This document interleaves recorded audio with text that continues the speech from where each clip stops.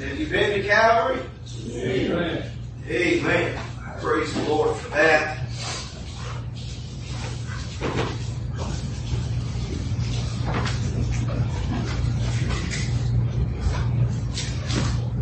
If you will, take your Bibles and turn to Matthew chapter number 11. Matthew chapter number 11. I'm going to preach what may seem like an unnecessary message, but nevertheless it's one that the Lord laid on my heart. And I'm talking to Brother David Phillips today. He was encouraging me about some things, and the Lord just I've been struggling about preaching this, but after talking to him, the Lord settled some things in my heart. So Matthew chapter number 11. Verse number 20, if you found your place, say amen. Amen. Then began he to upbraid the cities wherein most of his mighty works were done, because they repented not. Woe unto thee, Chorazin! Woe unto thee, Bethsaida! For if the mighty works which were done in you had been done in Tyre and Sidon, they would have repented long ago in sackcloth and ashes. But I say unto you, it shall be more tolerable for Tyre and Sidon at the day of judgment than for you.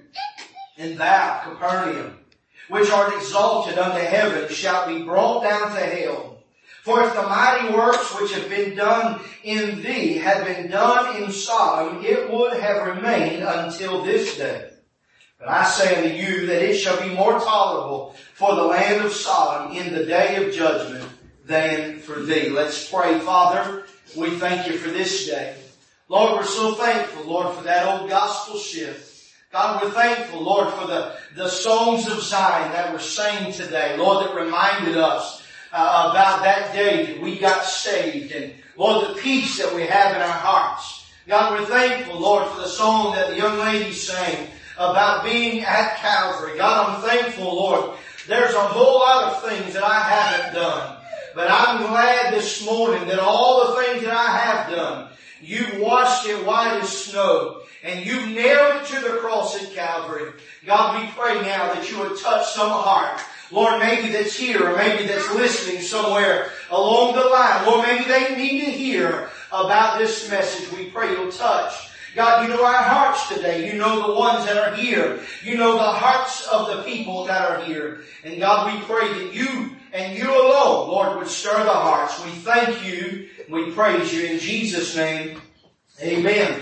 Correctly reading, we read Matthew chapter number 11, verse number 20, down through verse number 24. Now, in this passage of Scripture, you will not find the word hell.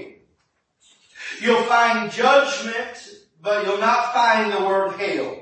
But this morning I want to preach on this thought: what about hell?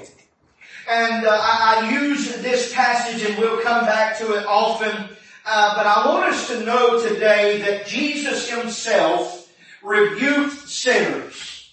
We find in verse number 20, it says, Then began he to upbraid the cities wherein most of his mighty works were done, because they repented not. The word upbraid, in the context of the Scripture, it means to scorn them, to chasten them, if you will. And so Jesus began to rebuke these men, these women, these cities as a whole.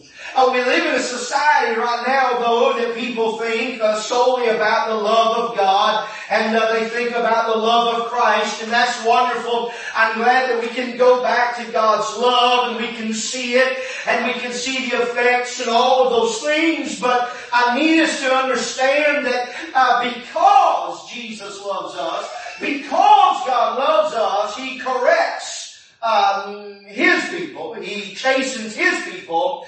But I'm glad that He will also, and we see this here in verse number 20, He will scorn those that have repented not. And so today my heart is on this idea of hell, and I've tried my best not to have to preach it, but I just feel compelled to do so. But we see proof of what I'm saying in Matthew chapter number 23, verse number 27. Jesus says, "Woe unto you, scribes and Pharisees, hypocrites!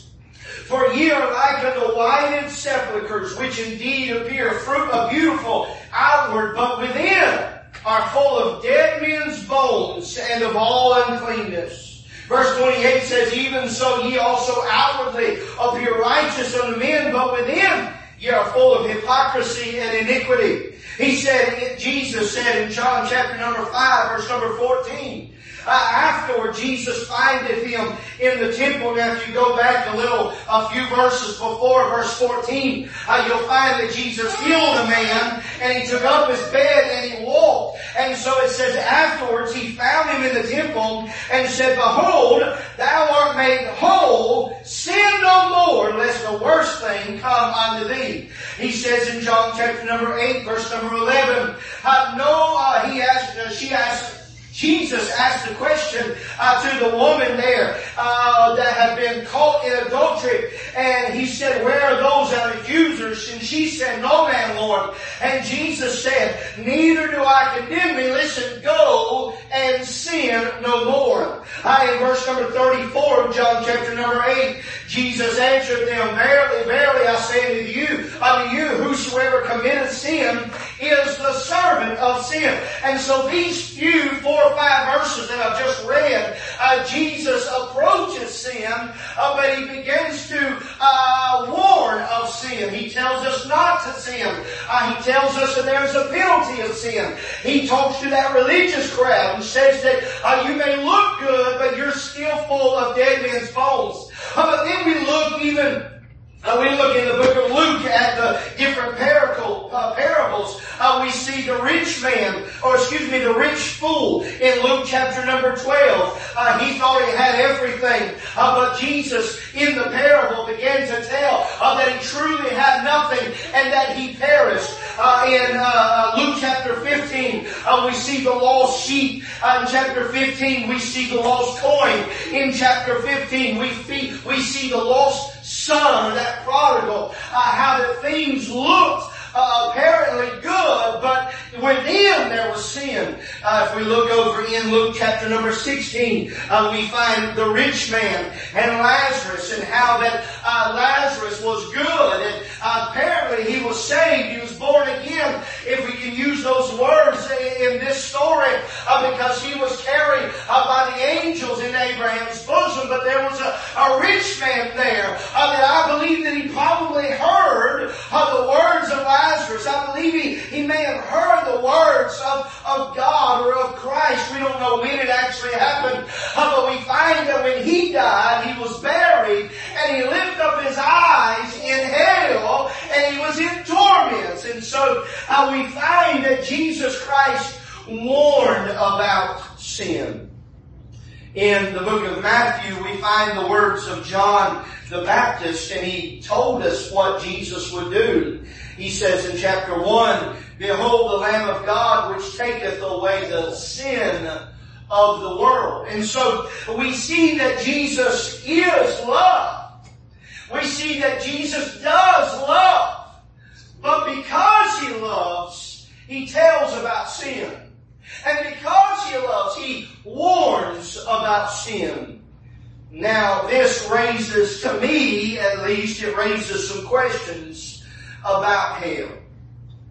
I don't know why. I'm not going to put any stock in this dream, and some of you may get mad with me, and I hope that you don't. I hope you'll understand. But a lot of people look up to this man named Billy Graham. And I'm sure he's done a lot of things, a lot of good things, and I'm not going to bash Billy Graham, but I talked with Billy Graham last night.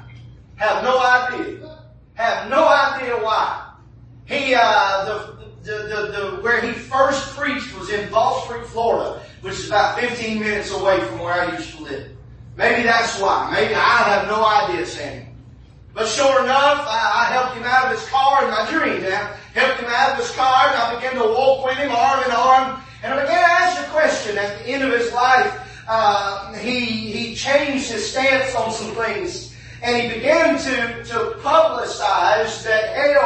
not literal.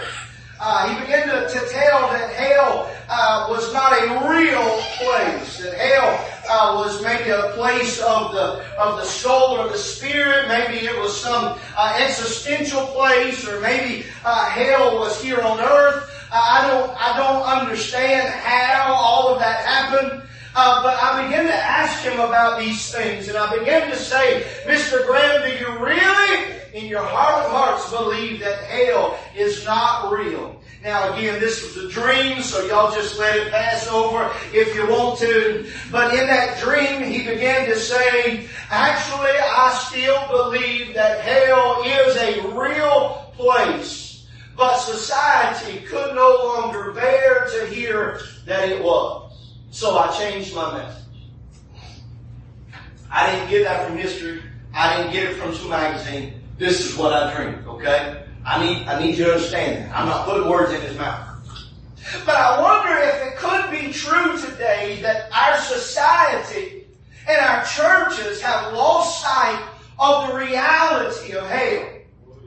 I wonder if it could be today that we have, I told you I was talking to Brother David Phillips, and he and I were talking back and forth, and I said, Brother David, could it be that the reason that we don't have those experiences like we used to? You probably remember preachers telling about stories where folks were in their dying breath, their dying moments. They felt as though their feet were on fire, and they tried to get out of the bed, and they tried to get away, and they could see people pulling them into the flame. I said, could it be that the reason we don't have that is because that we have been so desensitized in our society? If you think about the modern movies, you remember horror movies in the past was maybe Count Dracula, and they were black and white, and he would speak up and he would, oh. And I mean, it was kind of cheesy. It wasn't really good or anything. But now you have all these effects, and you have, it seems like and I don't watch horror movies. You ought to know that by now. But all these horror movies, Bubba, I can't even watch the commercials because they scare me. And my couch is up against the wall. I can't go much further backwards than that. But they have these commercials of shadows that appear out of nowhere that drag people into somewhere. I have no idea. And I'm not being funny, but they have killer clowns, and they have killer kids and killer baby dolls, and they have zombies, and they have all of these other things that have desensitized us from quite possibly what some of the realities of hell may be. So now, as maybe someone that has never accepted Christ, and they're in their dying breath, they remember watching all of these movies of all these creatures and all of these things and all of the gore and the blood and the violence, and they may be truly seeing these visions of hell and of demons pulling them into hell, but they think that it's just another movie. They think that it's just another scene in their life that they're replaying. There's no fear of hell. You can look around and see how people live. Now y'all bear with me. You can look around and see how people are living today that are lost. I'm going to say two statements. The people that are lost, you see how they're living, and you can tell that there is no fear of hell in their lives. Let's turn that coin over. You can look at the way some Christians are living today, and you can see in their lives that there is no fear of hell.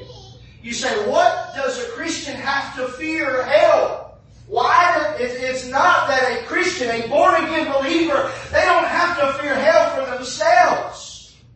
But they must have a reality of hell in their hearts, because their brothers and their sisters, their fathers, their neighbors, their co-workers are going to hell, and we don't care. I want to ask you just a couple of questions. Number one, who will go to hell?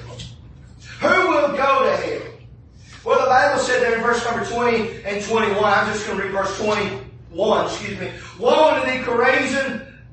Woe unto thee, Bethsaida, for if the mighty works which were done in you had been done in Tyre and Sidon, they would have repented long ago in sackcloth and in ashes. These two woes here in verse number 21 were pronounced on those that did not repent of their sins. He says it there in verse number 21. He says they would have repented long ago. He said that these people that are going to hell, they are the ones that did not repent of their sins. Not only that, but they are the ones who rejected Christ and His words. I have to turn over to the book of John if I can find it real quick. He says there in chapter number 1, it says, He came, verse number 11, He came unto His own, and His own received Him not.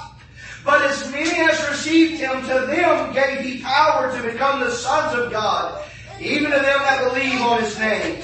He says, which were born not of blood, nor of the will of flesh, nor of the will of man, but of God. God sent Jesus Christ. Yes, now we can say to all men, but He came to save the lost sheep of the house of Israel, and they rejected Him.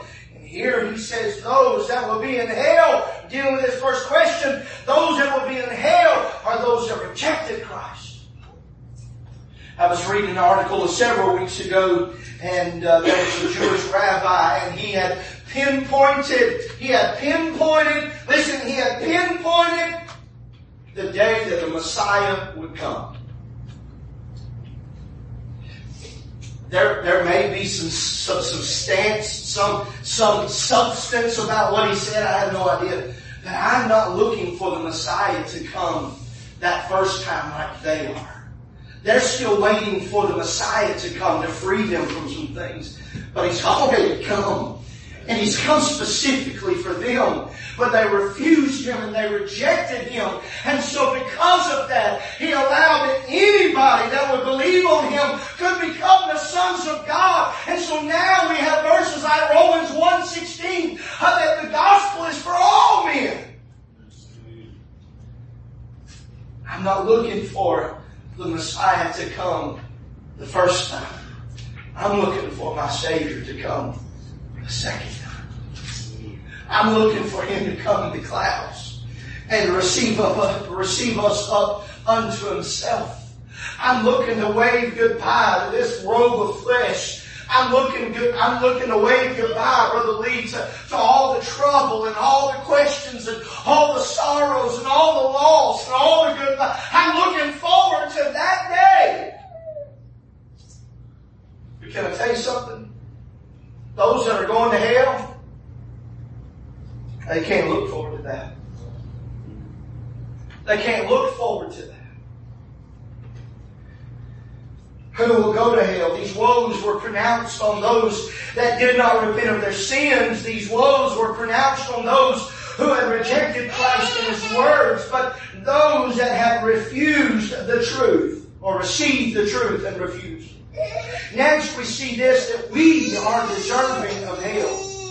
Over in Romans chapter number 3, we look at verse number 10. Romans chapter number 3, verse number 10. He gives us kind of our condition here. And he says, as it is written, there is none righteous, no, not one. There is none that understandeth. There is none that seeketh after God. They are all gone out from the way. They are together become unprofitable. There is none that doeth good, no, not one. Their throat is an open sepulchre. Their tongues they have used to seek the poison of ashes under their lips. Do you understand how wicked that we were? That this world is? We were deserving of hell. But I'm glad that God, in His love and His mercy, reached down and saved us. I love that. I believe it's verse number 11. It says, there's none that seeketh after God.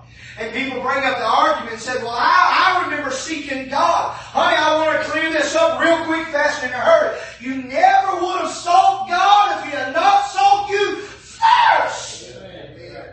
If that Holy Ghost had not come. You say, well, I didn't feel that Holy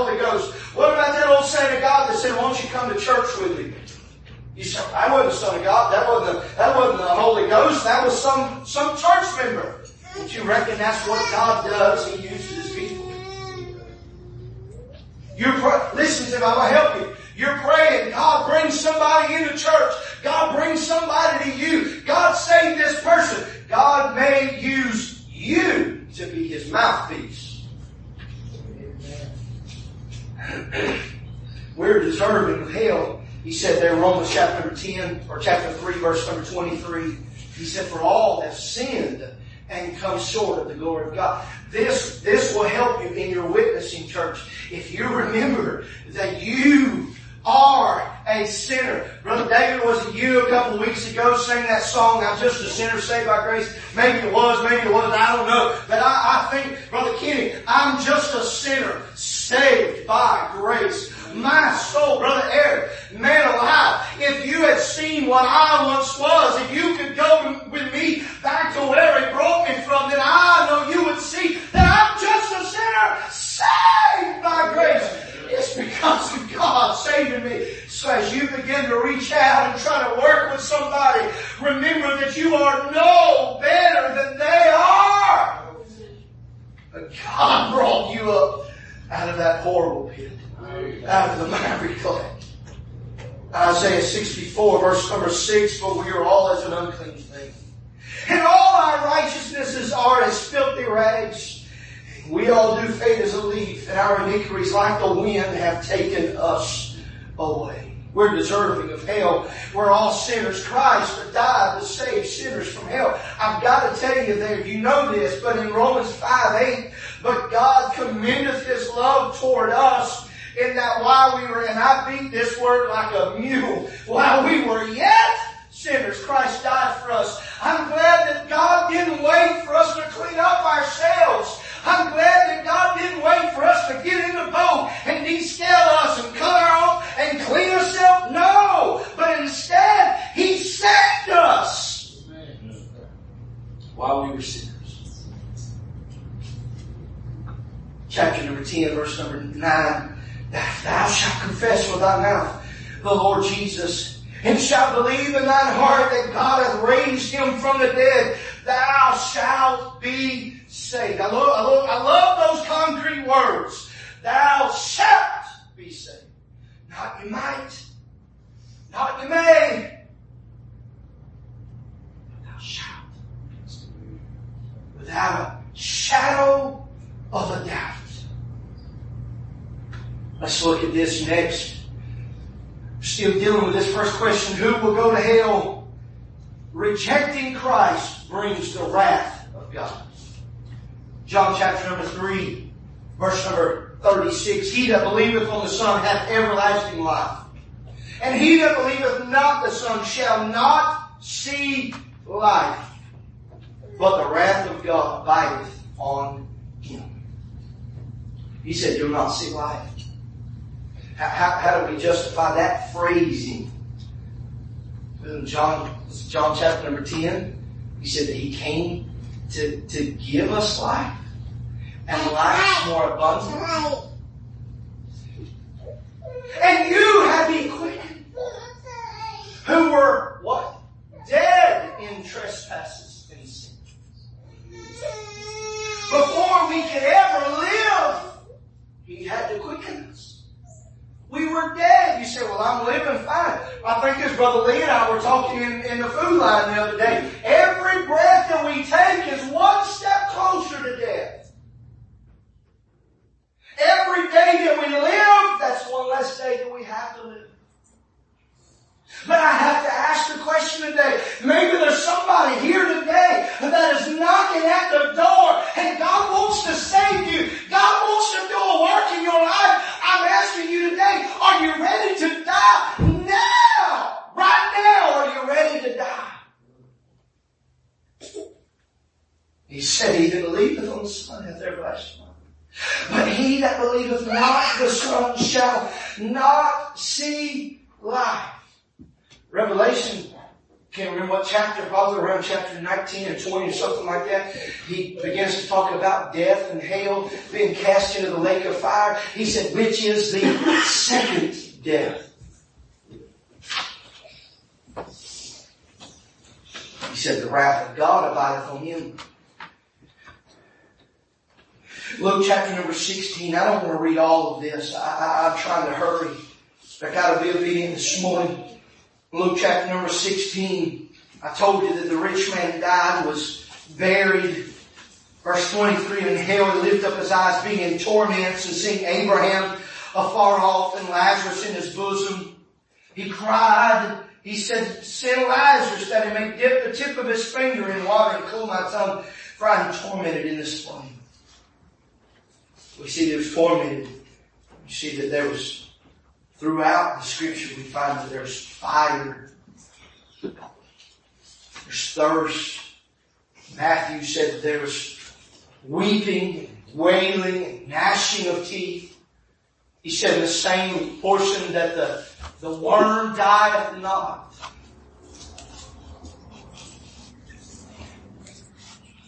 He says in verse number 26, Abraham's talking to this man. He says, between us and you there's a great gulf fixed, so that they which would pass hence to you cannot, neither can they pass to us.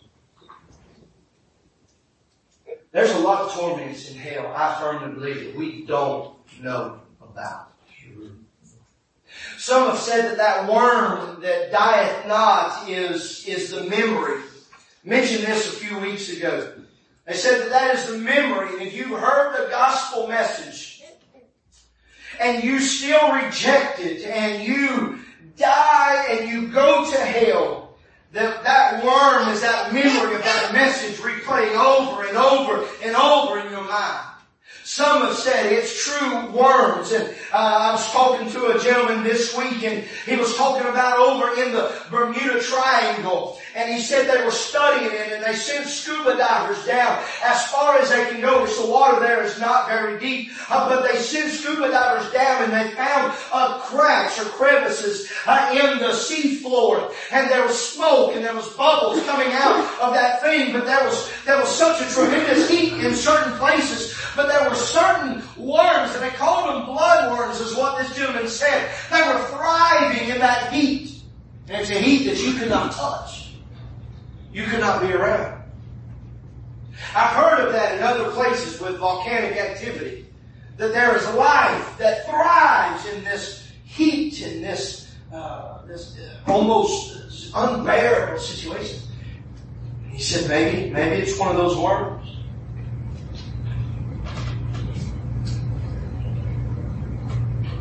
Who will go to hell? In a nutshell, those that have rejected. I almost said those, Brother David, I almost said those that don't believe in Christ. But you know this. You've kind of testified of this with the people that you work with. There's a lot of people that believe in God. There's a lot of people that believe in Christ.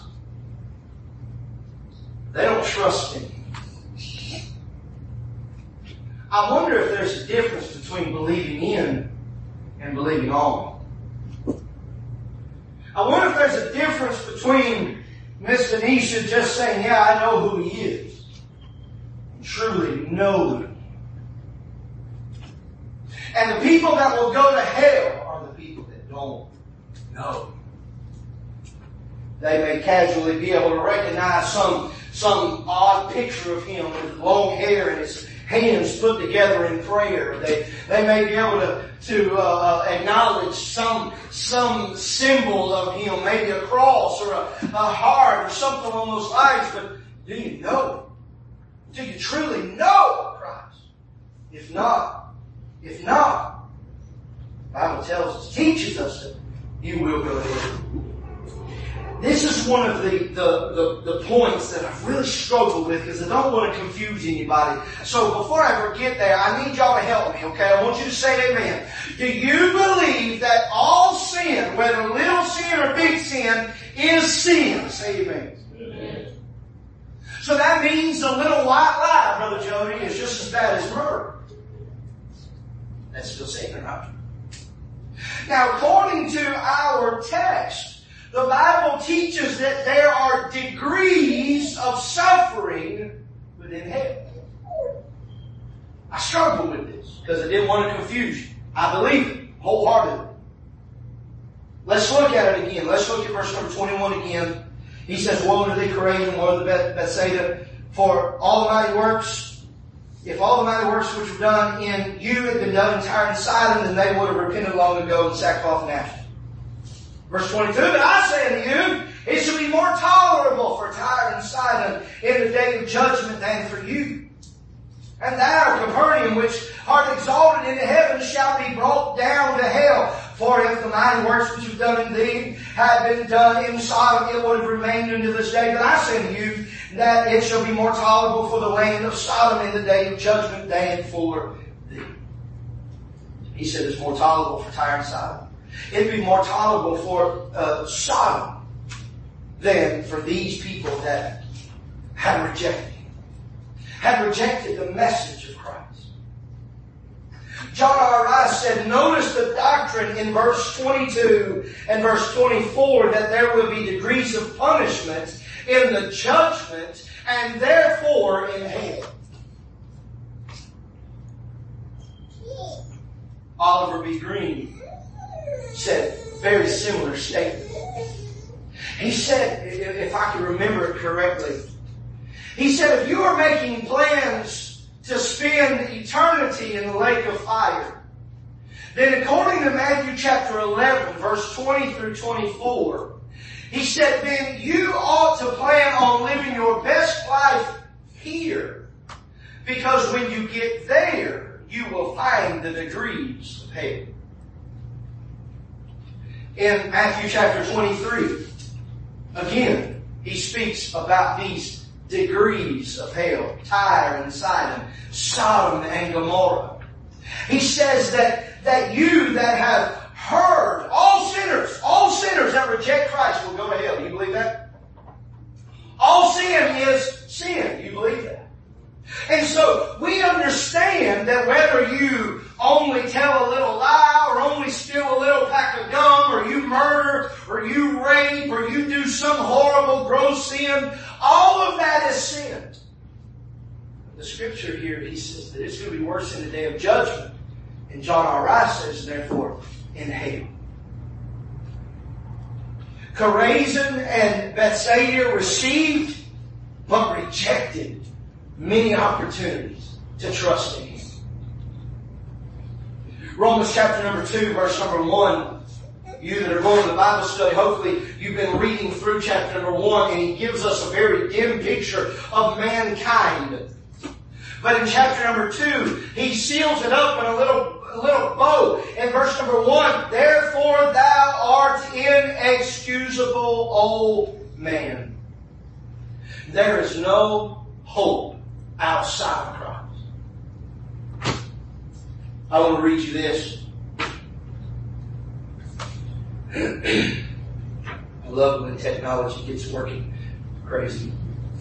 2 Peter chapter number 2, Peter speaks to a Christian. And he says, for if after they escape the pollutions of the world through the knowledge of our Lord and Savior, they are entangled again therein and overcome the latter end is worse with them than the beginning. For it had been better for them not to have known the way of righteousness than after they have known it to turn from the holy commandment delivered unto them. But it is happened unto them according to the true proverb, the dog is turned to his own vomit again, and the sow that was washed to her wallowing in the mire. Now he's speaking there to Christians. He says, if you've accepted Christ and you've made things right, but you go back out into the world, he said the judgment is going to be worse than if you had never gotten saved. Now, y'all hear me now?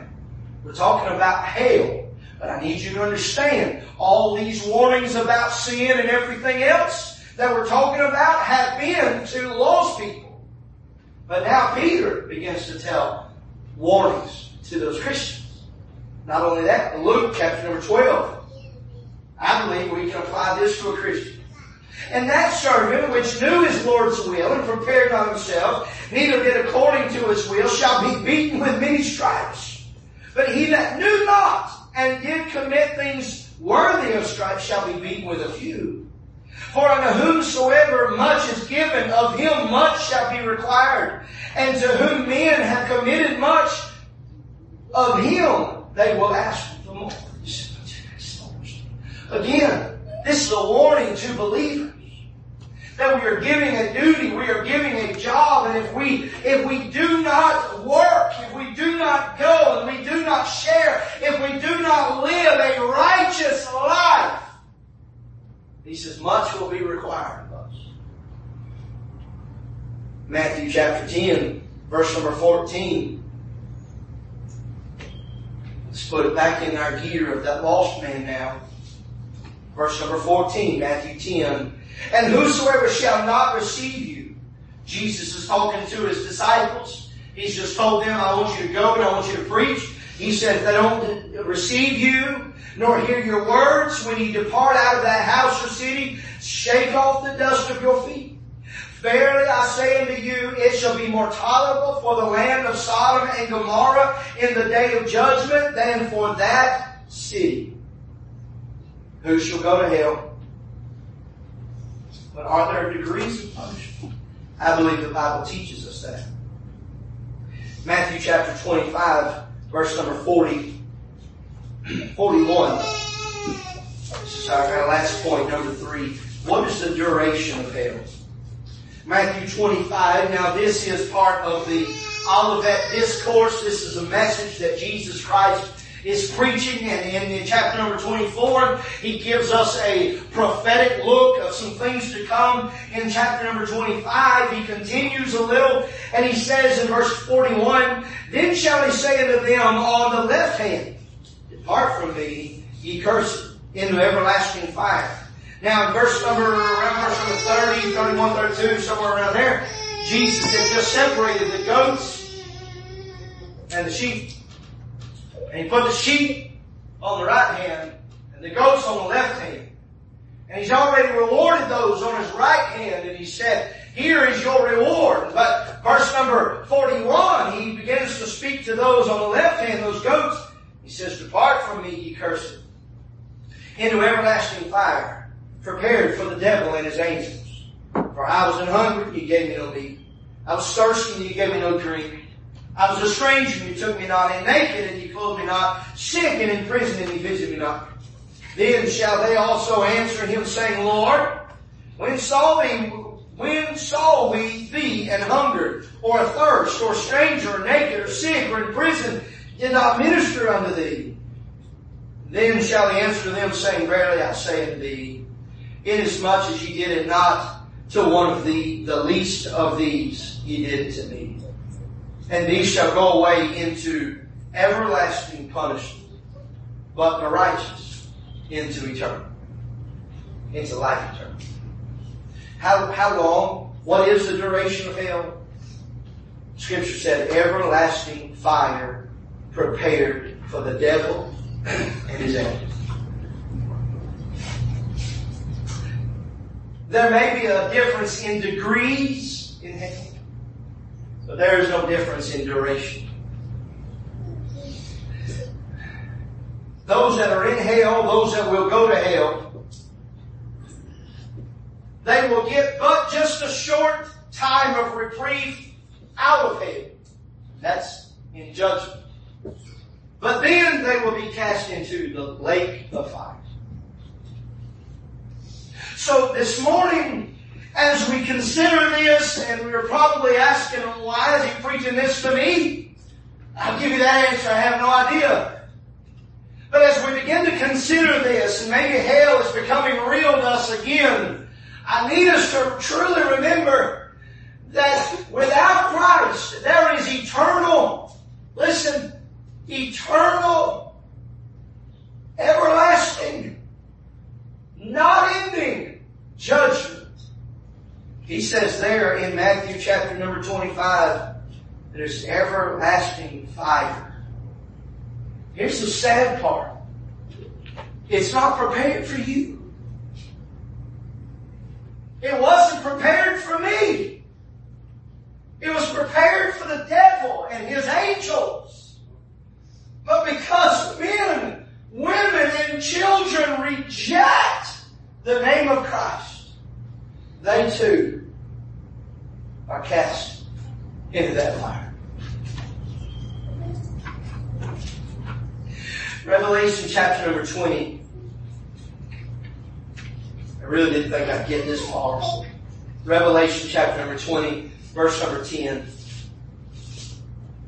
And the devil that deceived them was cast into the lake of fire and brimstone, where the beast and the false prophet are, and shall be tormented day and night forever and ever.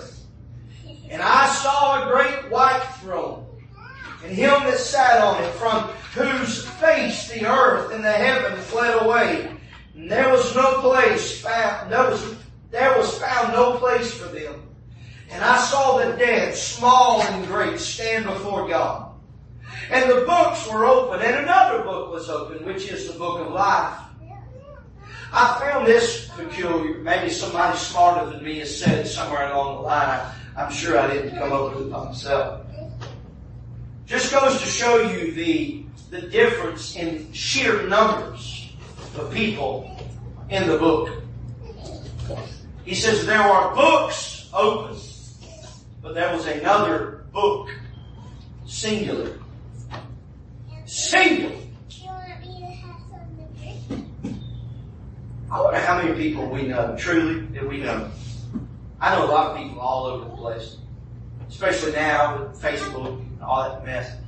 I know a lot of people that truly know. How many people do we truly know that are saved? Forget all of our acquaintances. Look at our workplace. How many people at your workplace are saved? Let's look at school. Kaylee, you and Ashton went to the ball game the other night at your school. Ashton told me that there was no place in the bleachers really to sit. Was that about right? She wasn't lying to me, was she? I don't know how big Sly County's stadium is. I wonder how many of those people that you go to school with are saved.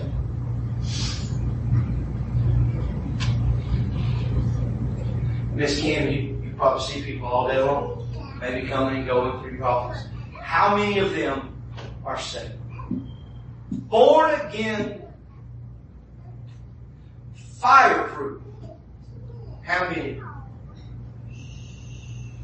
If the answer to any of those questions is very few, then folks, we need to get on fire. Not the fire of hell. We need to get the fire of the Holy Ghost welling up within us to tell people. Because there's more names written in the books than there are in the book. He goes on, he says, and the sea gave up their dead. And death and hell delivered up the dead which were in them, and they were judged, everyone according to his works. And death and hell were cast into the lake of fire. This is the second death. And whosoever, listen, and whosoever was not found written in the book of life was cast into the lake of fire. What about hell and the future? The devil, the beast, false prophet, this is in years to come. It says they will be judged. They will be cast into the lake of fire. Those whose names were not written in what we call the Lamb's book of life, they will be cast into the lake of fire. They will be judged according to their works and be cast into the lake of fire. So my question is today, if by chance you are here, in my guess it would be a scenario like this. You've made a profession of faith. You go to church, you do the right things, you go to the right places, but it's still not right. And God may have this message just for you. And you're lost and you're going to what the Bible says is the devil's hell. Why would you choose to live another dangerous day without Him? Wow.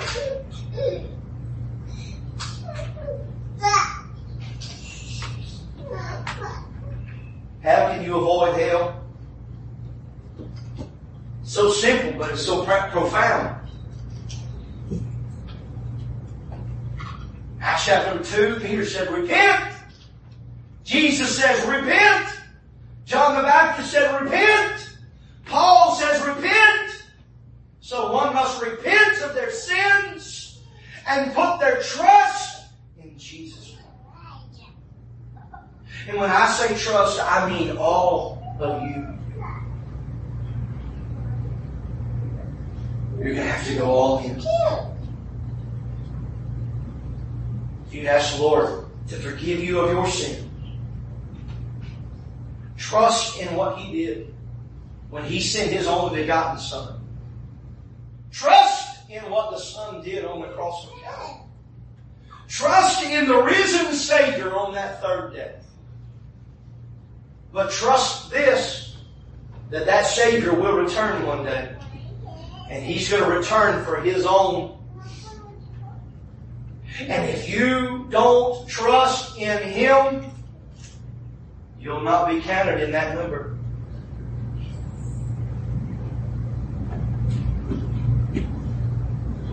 This morning you could spend eternity in one of two places. To my knowledge and in my hopes, you'll never hear this song. It's called Tomorrow Never Comes. And I've said this, many people have said it, that we're not promised tomorrow, but in truth we are promised a tomorrow. Well, Jody, me personally, if I were to die right now, I know that I would go to heaven. I know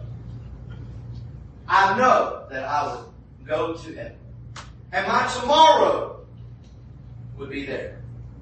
But if someone in here today, or someone watching this, or listening to the CD somewhere, if they reject Christ and they die today, then their tomorrow is in hell.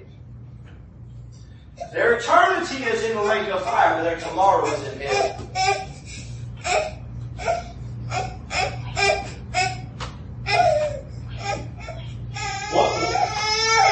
What are you going to do? Let me ask the church this. This has kind of been our theme over the last several months, about witnessing, about trying to share the gospel. What will you do if you see someone that's lost? What will you do? Will you let them go on their way? Or will you be a mouthpiece? Will you be the hand that God wants you to be and lift them out of the depths of hell? And get a song of invitation. I'll give you this illustration. I was talking to Brother David Phillips, and he told me, this was this morning, he said that his brother is a nurse. And he, for a period of time, was a hospice nurse. And one of his patients was agnostic. And he had tried, knowing that his days were coming, he had tried to mention some things about God, about Christ. And every time, Rachel, it blew up.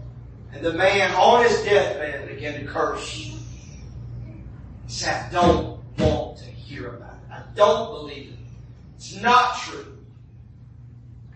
In the middle of the night, one night, this man's family called this nurse and said, can you please come? He's gone crazy. We can't keep him in the bed. We don't know what to do. And he went, and as he opened the door of his vehicle, he could hear the man screaming. He rushed in thinking that maybe he could administer some medicine and help him. And he got in, and Brother Jody, the man was standing in his bed up against the wall, trying his best to climb the wall to get away. He said, there's somebody there. There's somebody there. And they're pulling me into a fire. I can't get away. began to call out, begging somebody to help him. Now, Brother David didn't say that he got saved. He didn't tell me that part of the story. He said eventually he succumbed to the medication that had been given. And he calmed down. And later that day, slipped into eternity. I, for one, as a pastor that often am called to a home in that situation, I do not want, listen to me, I do not want to be guilty of not sharing the gospel with somebody that may one day have to climb the walls to get away from the flames of heaven. Let's stand.